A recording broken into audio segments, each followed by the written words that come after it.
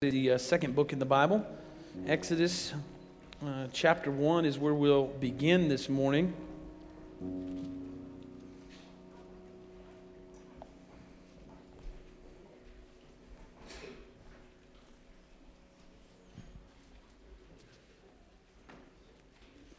be in Exodus chapter 1, and we're going to read the first 7 verses. All right.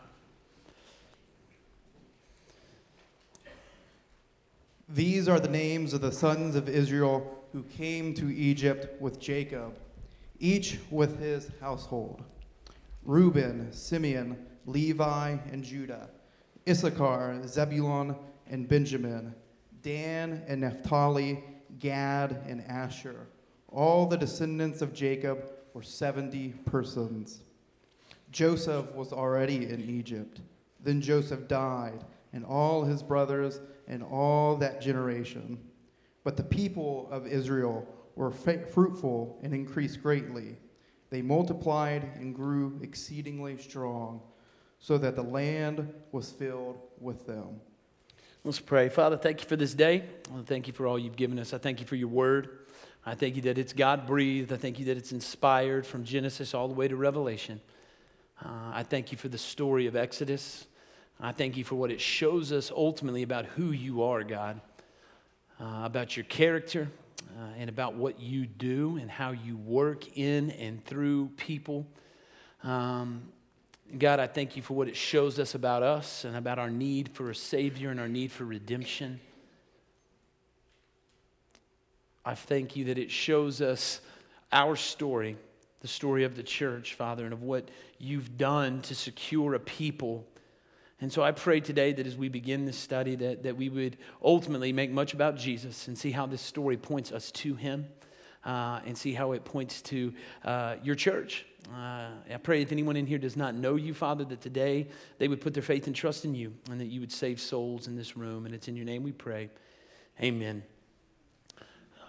Just very quickly, I want to say thank you to Justin. Justin's one of my students, so if you guys were wondering who this kid was, all right? He's a seminary student right now. He's in town visiting us for a couple days. And I said, hey, you're reading Scripture. And he did a great job. So, the book of Exodus, right? Now, the book of Exodus was written by Moses. It is the second of five books written by Moses, known as the Pentateuch. And now there's plenty of debate on when the book was written. If you were in Sunday school this morning, maybe your teacher gave you a handout of when it was written. Part of the reason is that the narrative refers to the cities that the people of Israel were building in Egypt and the length of their time in Egypt, but it does not include the names of any of the kings of Egypt. And so there are two theories on when the book was written. There's plenty of arguments to support both, okay? There's plenty to support an early date of Exodus around 1446 BC, but then there's plenty of arguments that support a later date of Exodus of around 1260 BC. Upon my study, I would probably tell you I favor a later date for the writing of Exodus, but honestly, it doesn't matter because what Moses wants us to know and what he wants us to see is made very, very clear throughout the text, and that's the important thing. The book of Exodus shows us many things, okay? First off, the book of Exodus is a story about liberation. The Israelites are rescued from slavery in Egypt through a series of extraordinary encounters and miracles. And their liberation points to a greater liberation. It's the liberation of God's people from slavery to sin. The book of Exodus shows us sacrifice.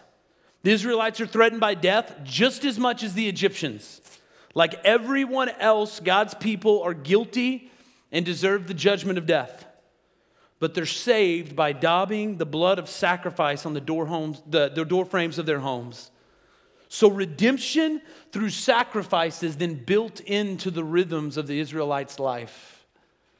Exodus emphasizes God's presence, right? The book doesn't end in chapter 14 with Charlton Heston parting the Red Sea, right? Some of that's dated, right? For some of these, like, who's Charlton Heston? Christian Bale, right? Didn't he do that one too? I don't know. God's people are liberated from slavery, and they're liberated for God's presence. The law and the tabernacle create a framework in which God's people can enjoy God's glory. And see, what's interesting about the book of Exodus is that the people don't move from slavery to freedom. In fact, the people move from slavery to slavery. The Hebrew word avad, meaning slavery, also means worship. So the people will serve God. They will be slaves, as Paul will later say, to righteousness. And this service will be different from serving Pharaoh. God's service is where we find true freedom. And so it's through this that we get our mission as the people of God. God reveals his name to the whole world. So in Exodus chapter 9, verse 16, he says his name will be proclaimed in all the earth. In Exodus chapter 20 verse 7, we're told that God's people are called to bear his holy name in a holy manner. So in other words, Exodus shows us that God's people become shaped by God's law to become a royal priesthood and a holy nation, displaying God's character to the entire world. And a very simple outline, I think it was in your handout today, for the book of Exodus and our time in Exodus would look like this, okay? Is that first and foremost is that God works sovereignly. And we see God work sovereignly in the life of Moses and in the life of Pharaoh, especially where we get to the section where God hardens Pharaoh's heart, and we'll talk about that. God works sovereignly to save people and then distinguishing his people, first and foremost, from the Egyptians, and then he will distinguish his people from all the peoples on the earth as he gives them the law and as he shows them what he wants for his people. And then finally, God works sovereignly to save a special people for his own glory. And that's a brief outline or simple outline of what we'll be looking at as we study the book of Exodus. Now, I know that the question probably comes up, and it comes up by a lot of people, is why in the heck are we studying Exodus? I mean, seriously, what has that got to do with us? And maybe you're hoping that today I was going to start a sermon series on anxiety, or maybe on marriage, or maybe on finances, or maybe with an election coming up, maybe I would talk about that dumpster fire that's going to happen, right? Instead, you get Exodus. I'm sorry. But the answer is the book of Exodus is ultimately about God. And hear me, it's about a right understanding and a right view of God who then shapes and affects every felt need that you and I can imagine. See, Exodus will help us get underneath all the felt needs, and it gives us a view of God that can transcend those felt needs and give us confidence in the God of the Bible. See, it's a very small understanding of God that leads to so many of the ills in our hearts and in our relationships with one another.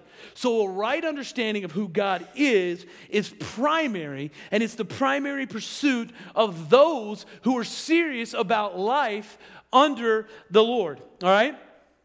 But ultimately, listen to me on this. The story of Exodus, it's our story. It's the story of the church.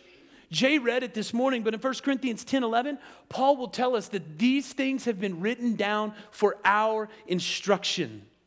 So whenever we're reading the story of Exodus, we read it knowing that this story is for us. We're not just studying ancient history, that these events have direct application to us as Christians.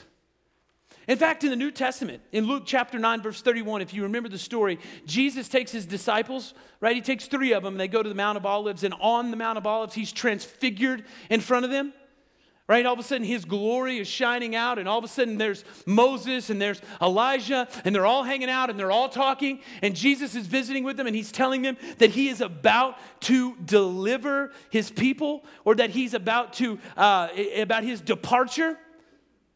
That word departure in the Greek is the word exodon. It means exodus. That Jesus was telling them that I am about to accomplish a new exodus. See, the book of Exodus sets God's story on a trajectory that comes to a climax with the life, the death, and the resurrection of Jesus Christ. Jesus sets us free from slavery to sin. He's our Passover lamb whose sacrifice rescues us from judgment and from death. He's God's presence on earth. He is God tabernacling with us, and we have seen God's glory in the face of Jesus Christ. His resurrection is the beginning of a new creation.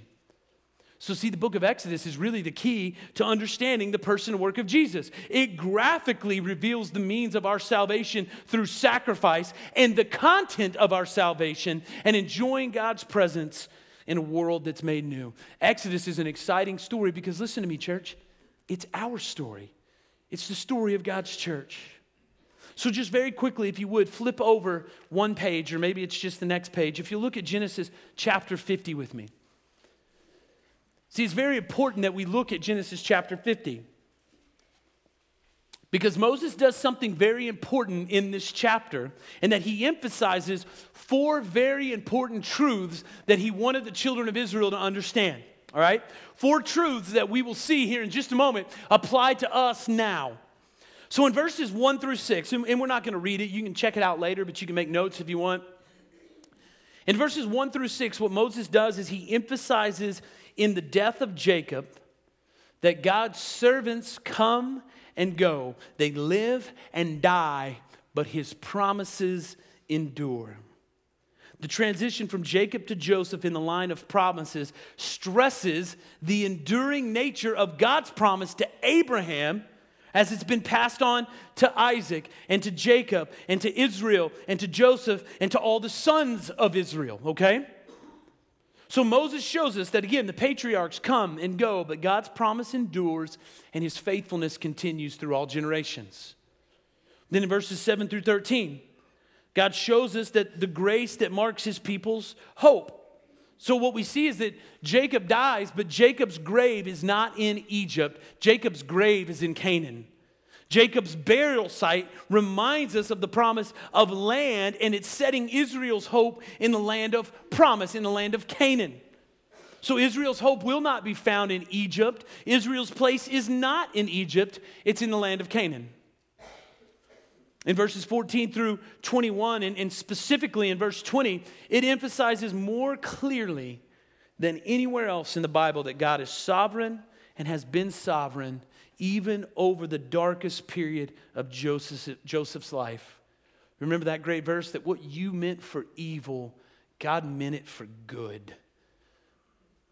And then finally in verses 22 through 26, Joseph reminds his family of the covenant of promise of God to Abraham. And that promise is going to point Israel forward in days that are soon to be very, very dark. See, all these truths have significance if you're slaves in the land of Egypt. Because see, the book of Genesis, as Matthew Henry tells us, begins with light and life and ends with death and darkness.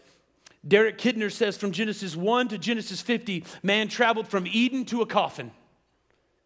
But the last words of Genesis 50 are encouraging. If you're a Hebrew slave, you can remember those truths that God's servants die, his promise endures. Because Joseph dies and it spells disaster for God's people, but God's promise will endure and God will raise up another servant and another servant and another servant as he brings about his promises for the people. The children of Israel need to know that their hope is elsewhere. It's not in the land of Egypt, it's beyond that. They needed to remember that God is in control, especially in the hardship of his people. Later on in the book of Acts, chapter 14, verse 22, Paul would say this, strengthening the souls of the disciples, encouraging them to continue in the faith, and saying that through many tribulations, we must enter into the kingdom of God. That the church will go through trials and struggles on their way to God's kingdom. And it's a reminder to the people that there is no wasted suffering for the people of God. So the book of Genesis and Exodus, see, you can't read them separately from one another. Exodus is just a continuation of the book of Genesis, right? So look with me, if you will, in Exodus chapter 1. We'll read the first 6 verses. It says, these are the names of the sons of Israel who came to Egypt with Jacob, each with his household, Reuben, Simeon, Levi, and Judah, Issachar, Zebulun, and Benjamin, Dan, Naphtali, Gad, and Asher. All the descendants of Jacob were 70 persons. Joseph was already in Egypt. Then Joseph died, and all his brothers, and all that generation. So see, these verses are preparing us for the switch from a family to a nation. If you remember, God chose a man named Abraham and his family, and in Exodus, he turns that large family into a nation. There's 70 who go into Egypt. There are tens of hundreds of thousands that are going to come out of Egypt at the end. And the overarching message of verses 1 through 6 is that God is making a people for himself. So if you look at verse 1, most of your translations will say now or these, but in Hebrew, the first word of chapter 1 is actually and. And so as you read Genesis chapter 50, you're supposed to read verse 28 or 26 that says, so Joseph died being 110 years old. They embalmed him and he was put in a coffin in Egypt. And these are the names of the sons of Israel. So sorry, English teachers, Moses starts a sentence with and. What he's trying to do is show you and I the connection to Genesis and Exodus. It shows the connection of the promise to Abraham and their fulfillment in Exodus from Egypt to the land of Canaan. So verse 1 tells us of the sons of Israel. This is the last time in the first 5 books of the Bible that this phrase will refer to Jacob's immediate family. So from this point on in the first 5 books of the Bible, it will refer to the people of God as a whole collectively. It refers to a nation, a community of believers. Moses uses an interesting number. He says that 70 went down. So with these men and their extended households, we know that more than likely it was more than 70 people. In fact, in the book of Acts later on, Stephen uses the number 75 to say that they went into Israel. And what Moses is doing here is just using a number that in the Old Testament symbolized completeness. The number of nations that descended from Noah in Genesis chapter 10 was 70. It was a complete number. So it's a complete number. It's the whole of Israel that goes down into Egypt. And then verse 6 tells us that Joseph dies, and that reconnects us back to Genesis chapter 50, and it makes sure that we keep the story together, that we see this theme of promise and fulfillment. So Genesis is the story of God creating the world. Exodus is the story of his creation of the church. And the repetition of the names of the patriarchs in scriptures is a reminder of how precious spiritual Israel, the church, is to God. And so throughout this opening 6 verses, we see the creation of a people, of a nation. We see the work of redemption throughout this passage. And we see God's sovereign providence is operative through the whole thing. That we can see behind the scenes, even when God's people are oppressed and overlooked, God is working and making a people for himself. And despite circumstances, he will accomplish his promise and his purpose. See, folks, listen to me. God has one plan of salvation, and it's the same plan in all ages. One plan, one purpose, one people. In Exodus chapter 1, verse 7, it shows us what that is. Look what he says. It says, but the people of Israel were fruitful and increased greatly. They multiplied and grew exceedingly strong so that the land was filled with them. Moses is being very deliberate here. Moses is linking God's purpose in Exodus to creation, to Noah, and to the promise that was made to Abraham.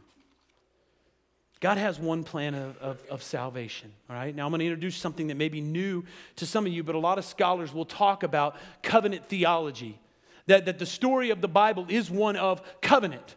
Right? And you see that from beginning to end. And usually there are 3 covenants they talk about, all right? Today we're going to look at 2, but the 3 covenants are, 1, the covenant of redemption, which happened in the Godhead before time began, that God, the Father, God the Son, God the Holy Spirit worked out the plan of salvation. But then what you have is, you have a covenant of works that was instituted first. If you look at Genesis chapter 1, verse 28, and Genesis chapter 2, verses 15 through 17, you see the covenant of works playing out as God tells Adam to be fruitful and multiply, to work the garden, right? To subdue the land. And then ultimately, what's he say? There's one tree. I want you to avoid that one tree. Stay away from that one tree. Life will go good for you. Everything will be fine, right? You'll live forever. You're going to enjoy all the land. Just stay away. That's the covenant of works. But if you've grown up in church, you know the story, right? Genesis chapter 3, they can't keep that. They blow it. And we mess up the covenant of works. And so starting in Genesis chapter 3, verse 15, what we see happen is the proto-evangelion, or the first gospel, is that God comes to our parents immediately after they sin, and he promises them redemption through a Savior.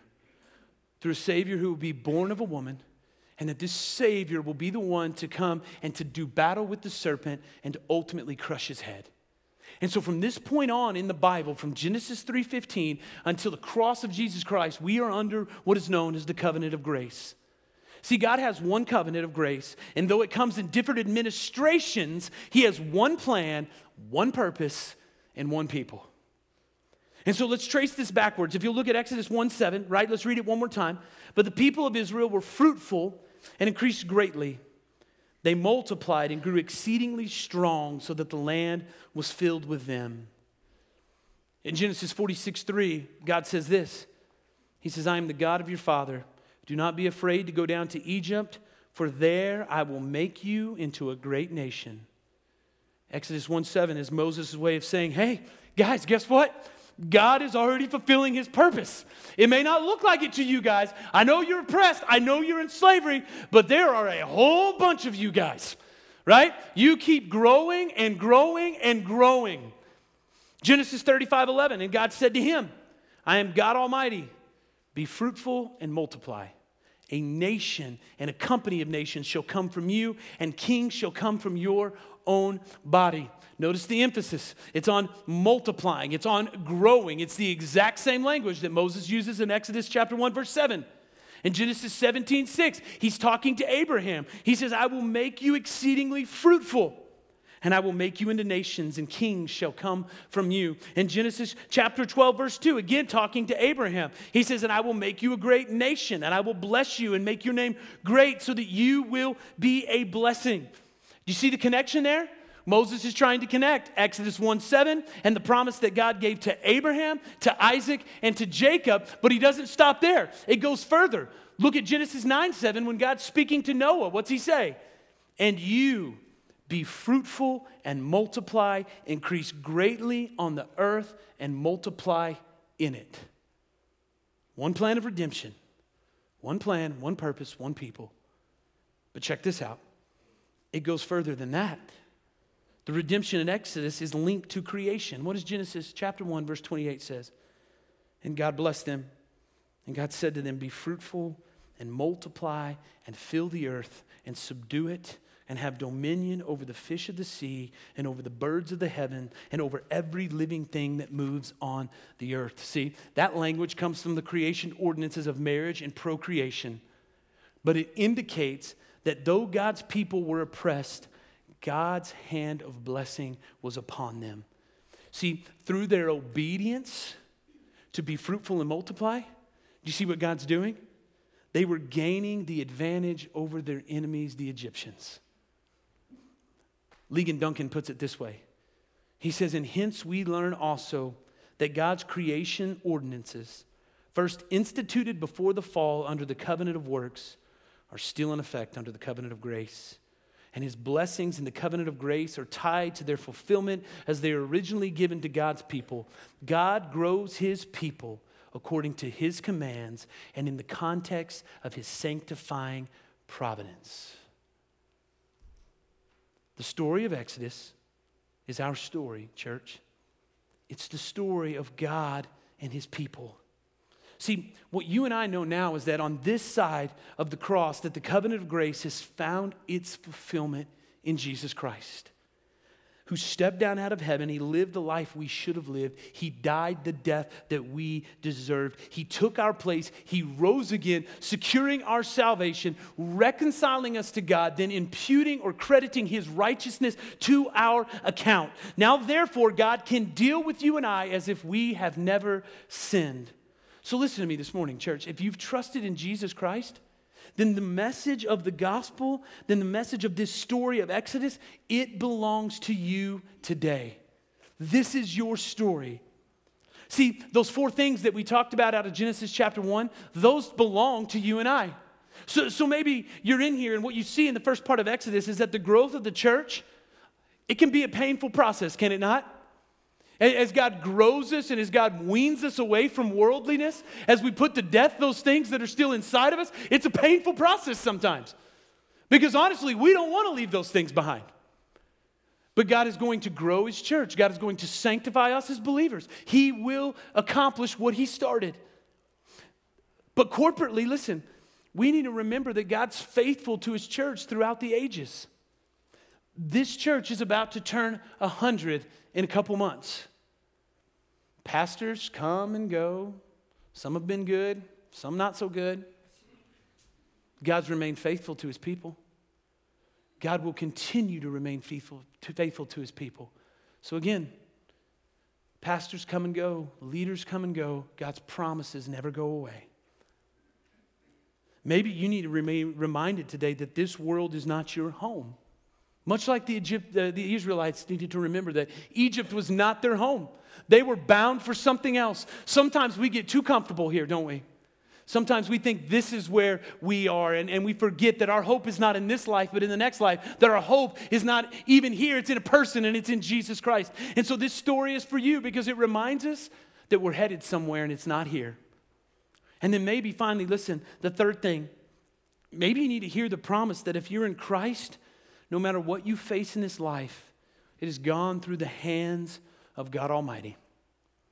As Joseph said in Genesis 50:20, that he's using all of our circumstances for our good and for his glory. That there are no wasted sufferings for the people of God, for those who are under the covenant of grace.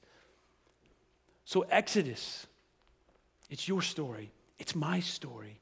And that's why it's so important. Now, maybe you're here and you don't know Jesus. Then listen to me. This isn't your story. If you don't know Jesus, you're outside of the covenant of grace. We talked about that, or we sang about it last week in that song that it said, covenant promises fail not to me. But that doesn't mean you're hopeless. See, there's hope in this room that you can be brought into the covenant, and it's not by your good deeds, it's not by your church attendance, it's not by your merit. It's only found through the perfect life and shed blood of Jesus Christ, who took our place and then rose again, showing you that your debt has been paid in full. And so today, if you don't know Jesus, if we talked about him, as we've talked about what he's done for us, and maybe he's stirring your heart today, that's just God calling you and wooing you. Don't leave here today until you talk to somebody and say, hey, I didn't know Jesus, but today something's changed. Trust in Jesus and know that the story of Exodus, the story of God rescuing his people, the church, that can become your story today. Would you pray with me? Father, I thank you for this day, and I thank you for all that you've given us. I thank you for your word, and I thank you that it is applicable to us. I thank you that the story of Exodus is not just ancient history, but it's the story of you saving and redeeming a people for your own possession and for your own glory. Father, it's our story, and so I pray for my brothers and sisters in here today who have put their faith and trust in Jesus Christ, that today, that they would see that, and that as we study this book in the coming months, that they would see themselves in it. Father, I thank you that you have accomplished in Exodus. We thank you for what Jesus has done for us in his life and his death and his resurrection. We thank you that if we are in Christ, Father, then we are counted as righteous and that we have a right standing with you. Father, if there's anyone here that doesn't know you today, I pray that as the gospel was presented today, that today you've saved and you've changed lives and you've saved people in this room, and that they would not leave today until they talk to me or a friend and just let them know what you've done for them. I pray now that as we stand and as we sing, that we would sing to you with all we have for what you've done for us through Jesus. And it's in your name we pray. Amen.